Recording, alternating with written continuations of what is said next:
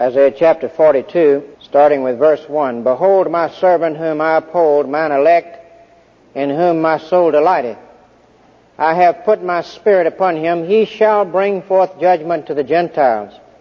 He shall not cry, nor lift up, nor cause his voice to be heard in the street.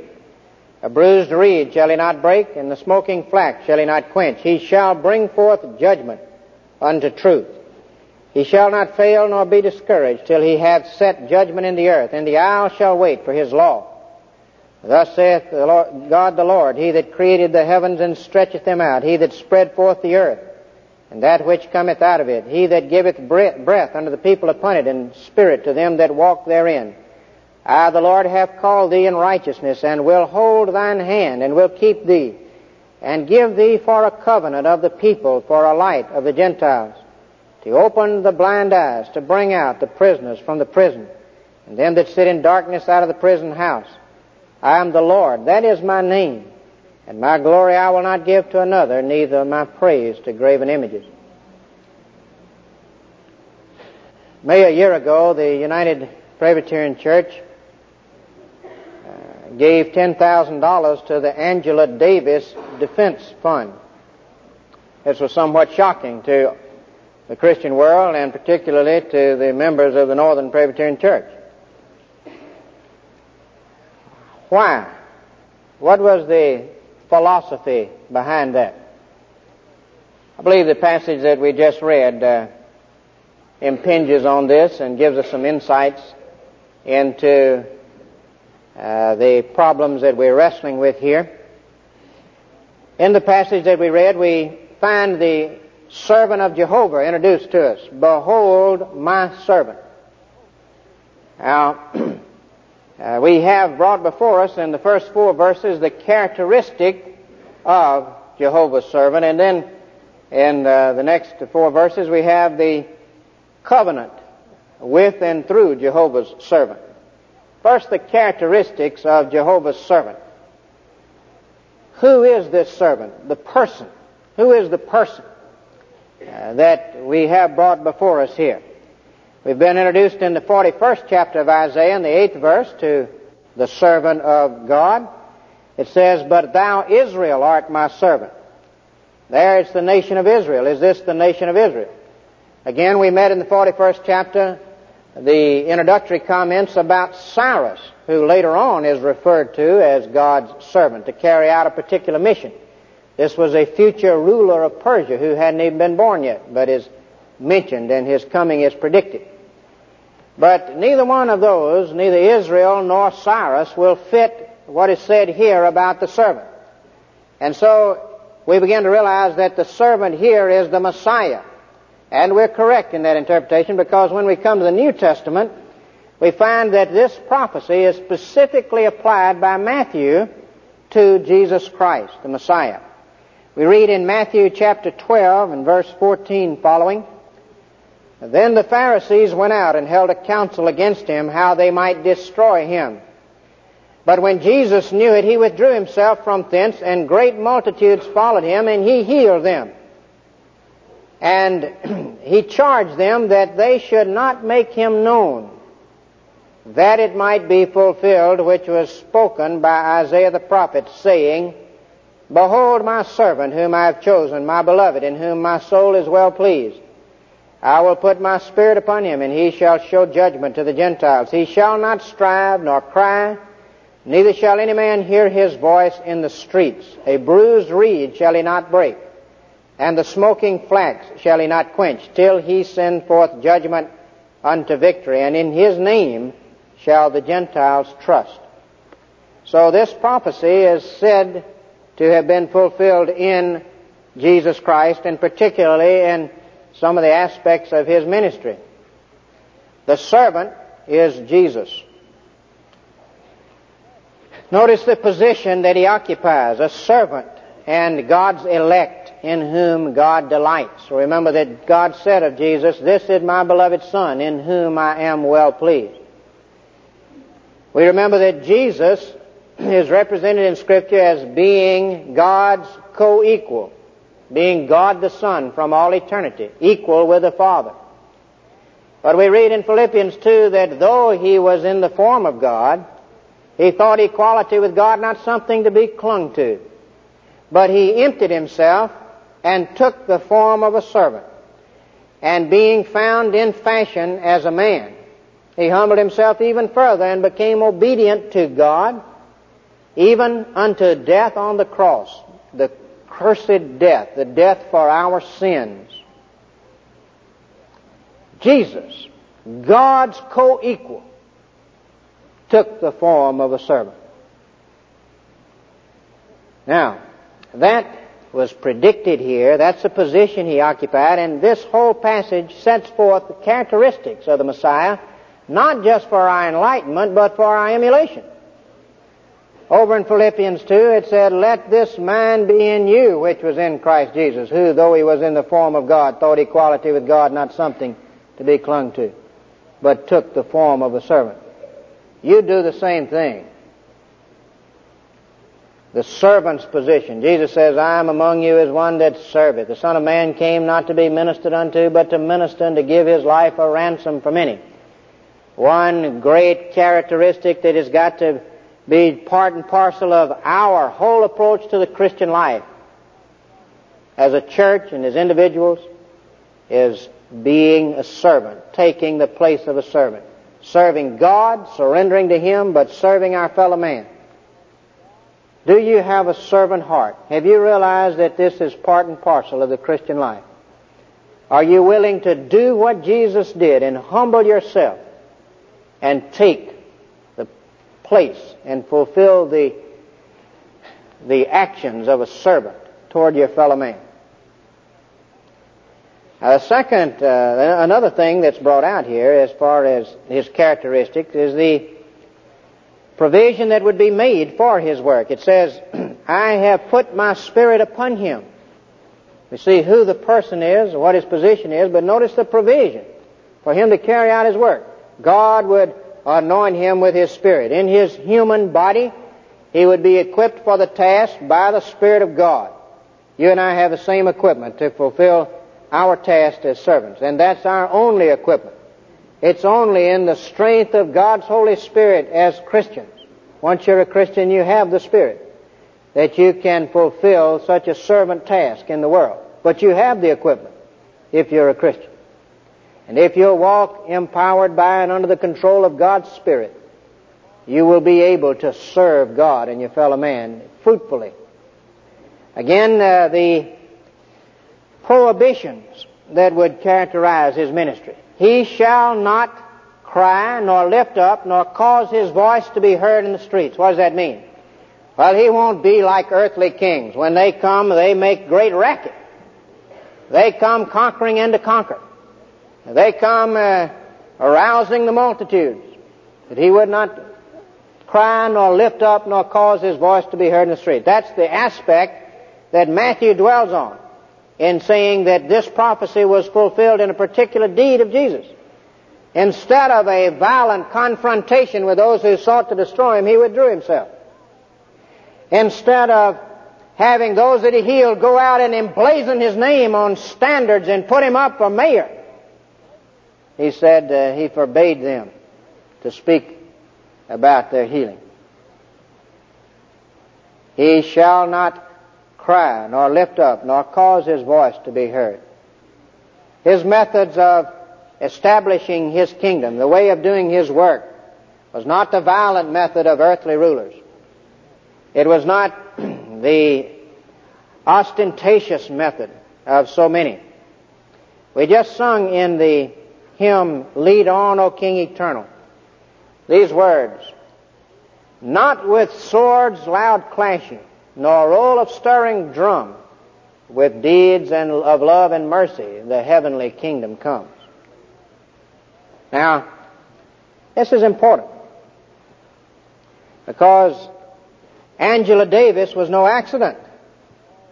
The gift of $10,000 was according to a very modern, prevalent, widespread philosophy in the church, namely that it is the responsibility of every genuine Christian to support such revolutionary activity as Angela Davis stood for.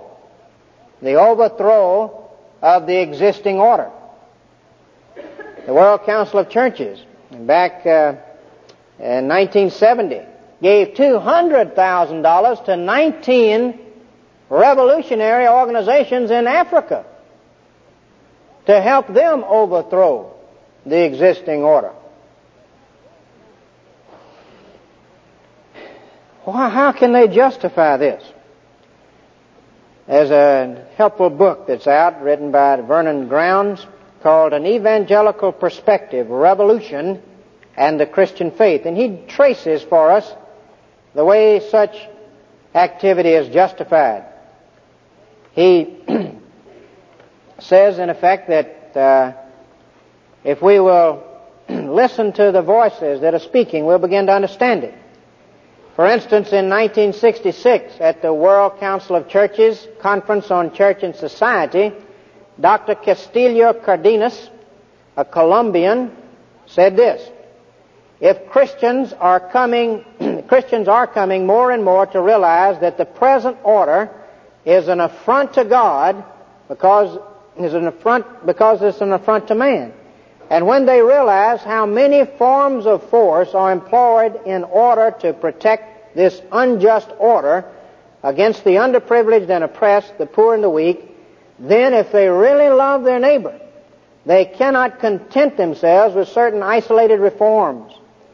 What is required is to take power away from the privileged minorities and give it to the poor majorities. Therefore, he says, revolution is not only permitted, but it's obligatory for those Christians who see it as the only effective way of fulfilling love to one's neighbor.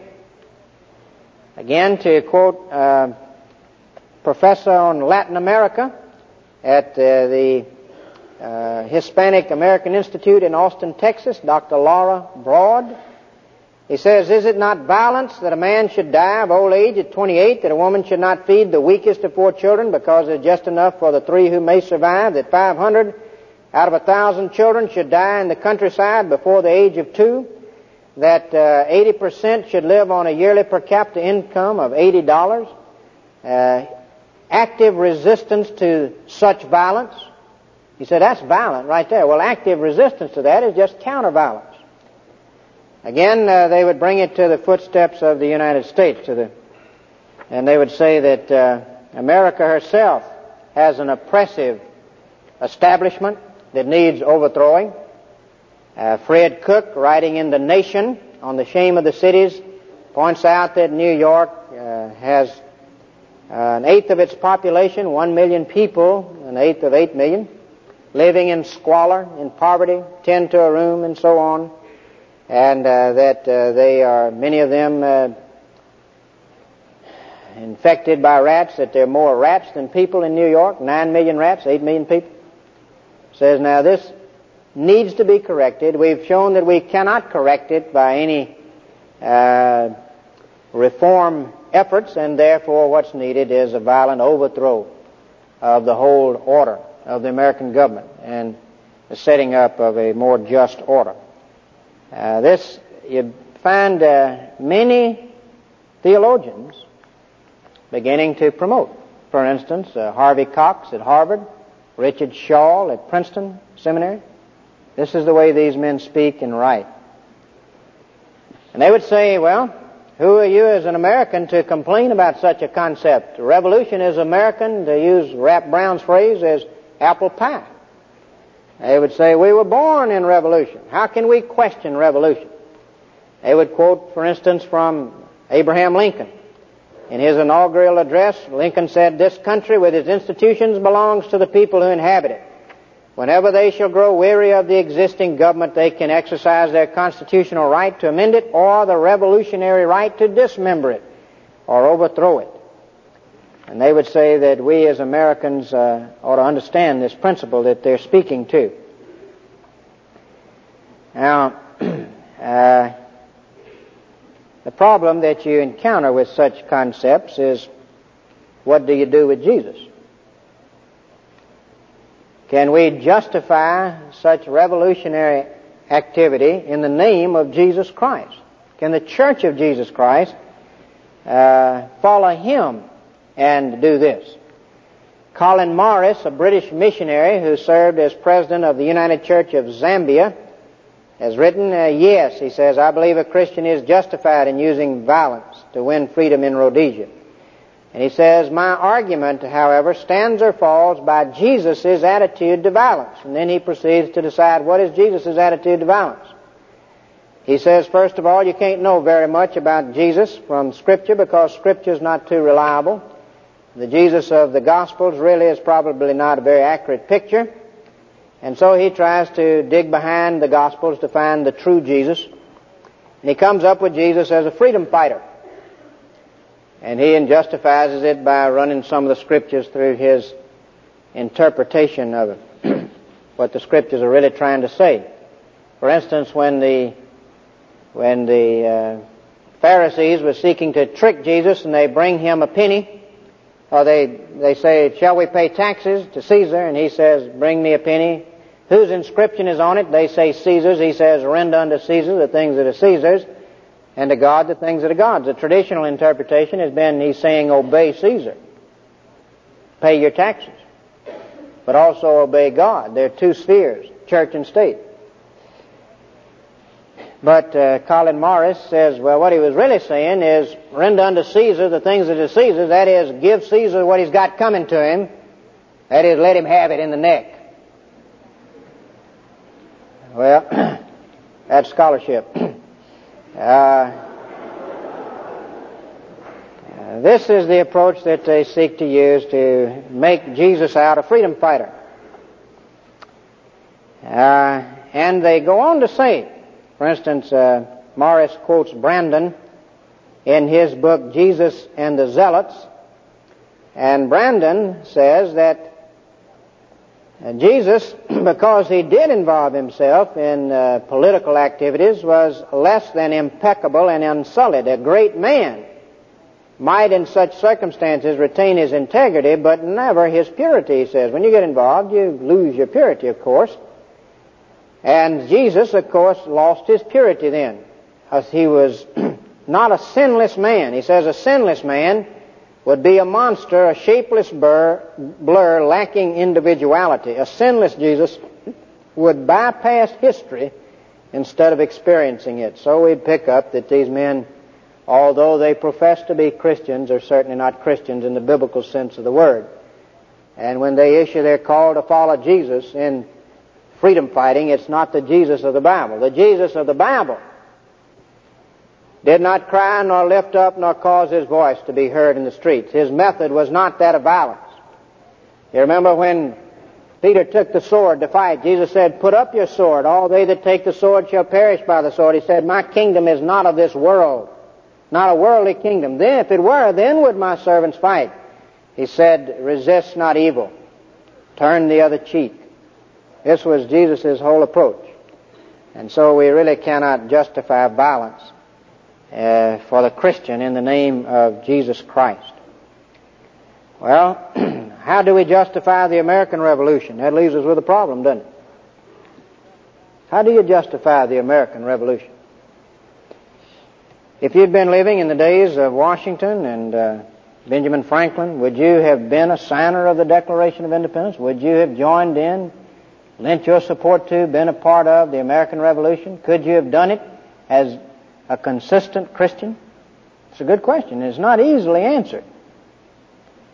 But it's interesting to note that the American Revolution grew out of the preaching of the Protestant pulpits of this nation.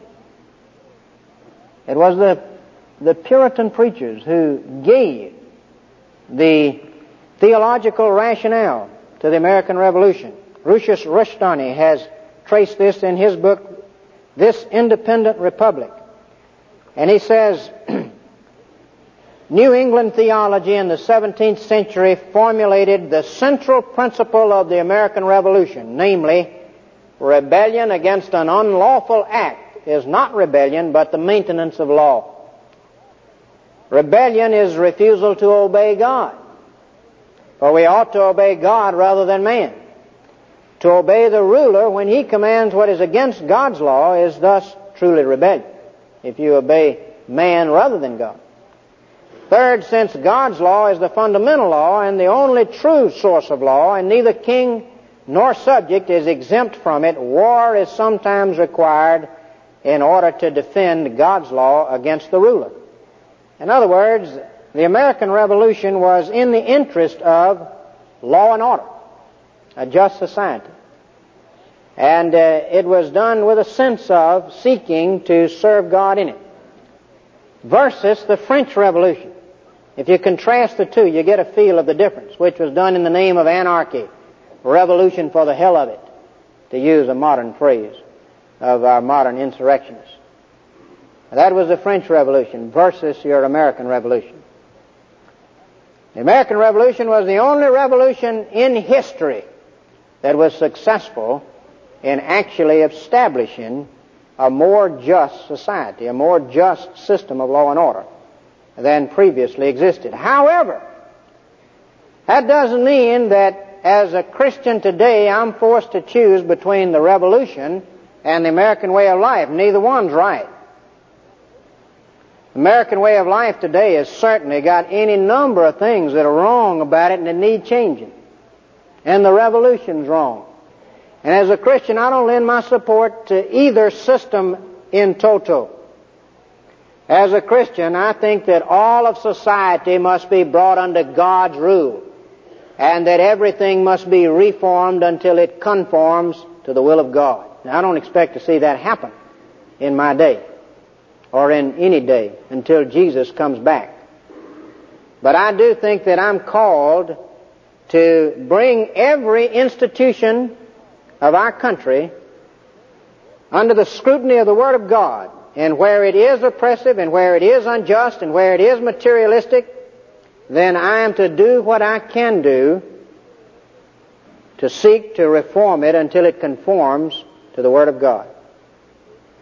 Meanwhile, I give my major energies to spreading the truth of Jesus Christ's gospel, that He died for our sins, in order that men's lives might be conformed and changed. That's my major thrust, because we're not setting up a kingdom of this world.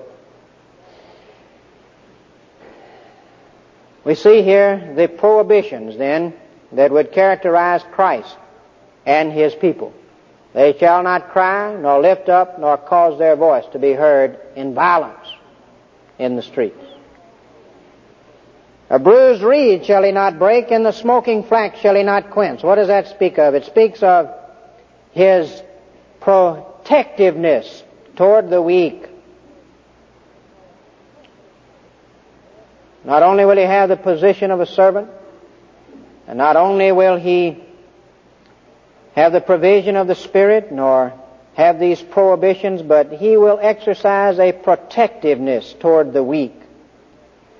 A reed is a weak thing. It's a bruised reed. It's even weaker, but He won't break it. The smoking flax is the wick. It's almost extinguished, but He won't put the flame out. He'll fan it into a greater flame. Where Jesus Christ finds grace in men's hearts, true faith, weak though it may be, He will bring it along. A weak faith saves, said Luther, if it's faith in Jesus Christ. Because you see, once you put your hand in Jesus' hand, you can't turn loose. He's not going to let you. George Truett was a great preacher of a bygone day. Preaching on that verse, a bruised reed shall he not break, the smoking flax shall he not quench. He said, if you were going along and you found a little boy and he was lost, and he came up to you and he said, Mister, I'm lost. Can you help me? Could you take me home? You say, sure, son, put your hand in mine. He said, now, you going to lose that boy on the way home? You going to let go of him? Well, God's not either. You put your hand in Christ's hand, and weak though that grip may be, He's not going to lose you. He will keep, through faith, those who put their trust in Him.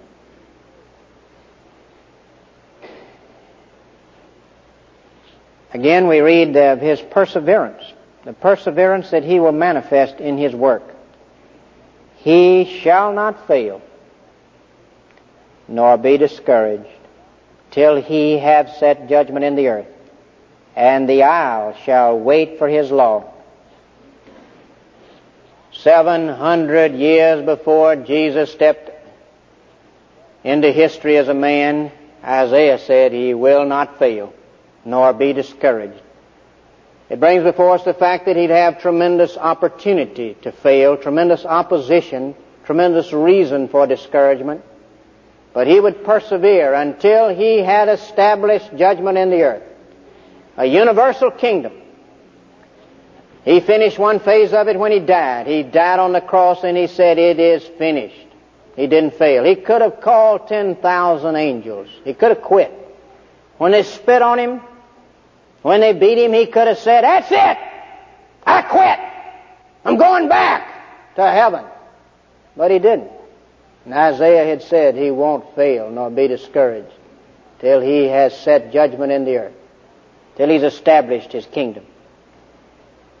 And he's going on now, establishing it person by person, a reign in the hearts of men, and he won't fail. He will carry that work out until in the time schedule of God, every last one that the Father has given to the Son comes to the Son. All that the Father hath given me shall come to me, and him that cometh to me I will in no wise cast out. This is the Father's will that sent me, that of all which he hath given me I should lose nothing, but should raise him up the last day. Not a one of those that the Father's given to the Son shall perish, and he will not fail until the last stone has been added to his living temple. And at that point, the second phase of his work will have been completed. And he will say, "It is finished," and the kingdoms of this world will become the kingdoms of our Lord and of his Christ.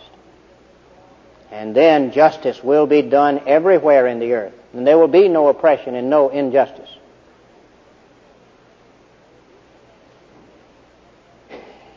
His purpose was universal. The place of it would be in the earth. The isles, the Gentiles, the nations shall wait for his law, shall believe in him. The way Matthew paraphrased it, the Gentiles shall hope in his name. There's the great characteristics that Isaiah has brought before us of this servant of Jehovah. But notice the covenant with and through the servant. In verse 6, "I, the Lord, have called thee in righteousness, and will hold thy hand, and will keep thee, and give thee for a covenant of the people, for a light of the Gentiles." This is God the Father talking to God the Son before history began, as we know it. And he says to his Son, "I will give thee for a covenant." And the Son, in effect, says, "Father, I will go, and I will be in myself the provisions of that covenant, and I will die for those that you are going to give to me." And he does come. And he takes a cup and he says, "This cup is the new covenant in my blood, which is shed for many for the remission of sin." He is the covenant. In him all of the promises of God are yea and amen.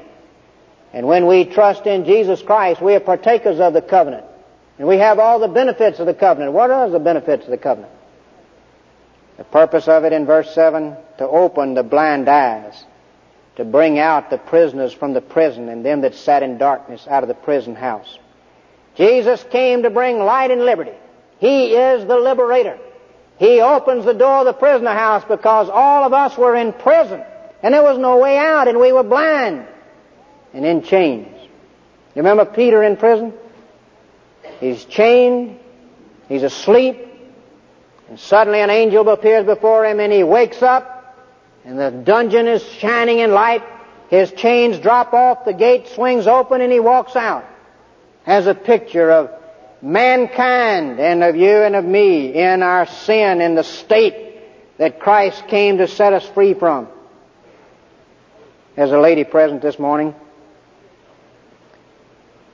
She sat in her place of occupation, bound in darkness, in sin, unable to free herself. She would see ministers come in and sit down, And in her heart would cry out and say, why don't you come talk to me? I need help. But she wouldn't say anything. And then last week, during the Billy Graham crusade, a minister went in and sat down and began to talk to another person there, and she came over and sat down, and he led her to Christ. She woke up. Her chains fell off. The dungeon flamed with light. She rose, went forth, and followed Christ. Happens all the time. That's what Christ came to accomplish. Has it happened in your life? Have you woken up? Do you see spiritually? You've been set free. Now you can do God's will for a change. You're not bound up by your own lust and controlled by sin. Is that true in your life? That's the covenant promise. That's the privileges of the covenant. He gives you a new heart. This is the covenant I will make with them. I will take the stony heart out of their flesh, give them a heart of flesh, and I will put my spirit within them and cause them to walk in my statutes and judgments and do them. I set you free to do my will. I'll tell you this. His glory He will not give to another, nor His praise to graven images. Nothing else going to do that for you. There's one way, one life, one truth, Jesus. He alone can free. I am the Lord, that is my name. And my glory I will not give to another, neither my praise to graven images. Give Him glory. What about it? Are these divine principles being emulated in your life? Have you taken the place of a servant, or do you think men are supposed to minister to you? Are you willing to humble yourself and go out and do anything in order to win your neighbor to Christ? Or are you too proud? Who, me, witness? Bah, make a fool of myself? What difference does it make if you make a fool of yourself? Jesus made a fool of Himself in the eyes of men. Paul made a fool of himself in the eyes of men. But God honored it. And God will honor your taking the place of a servant. And God will bless that. Serve unobtrusively, unostentatiously, humbly, quietly. Spread the truth of Jesus Christ. He'll use you to bring men out of a prison, to set them free, to give them new lives. How about the divine promise for our encouragement? Are you one of those bruised reeds? You got faith, but man, you're beat down. You got a little spark, but it's about to go out. It's not going to go out. Trust Jesus. He'll fan it into a flame. He'll take that weak faith and He'll hold on to you and He'll build you up and He'll make you a man of God. He'll use you as a servant. Trust Him. Don't be discouraged. He will not fail. What about the divine provision for your enslavement? Are you in a prison today? Are you blind? You can't break your own chains. You can't open your own eyes. But you can do what that blind man did. Blind Bartimaeus, when he heard Jesus was around, when he heard Jesus was passing by, he began to cry out and he said, Jesus, thou Son of David, have mercy on me. And Jesus heard that spark. And Jesus said, call him to me. And they brought him to him and he said, what wilt thou that I do unto thee? And he said, Lord, that I might receive my sight. And Jesus opened his eyes. You can do that. You can come to Jesus. He's passing by today. And you can say, Lord, have mercy on me. I'm in prison. I'm blind. Jesus, open my eyes. You can do it right now. And He will. Let us pray. If you want Jesus Christ to be Lord of your life, to set you free to do His will, if you're willing to trust Him for that freedom that He died for to provide, if you're willing to have Him as your covenant with God, right now in your heart, pray like this. Lord Jesus, have mercy on me. Open these blind eyes. Give me a new heart. Set me free from myself.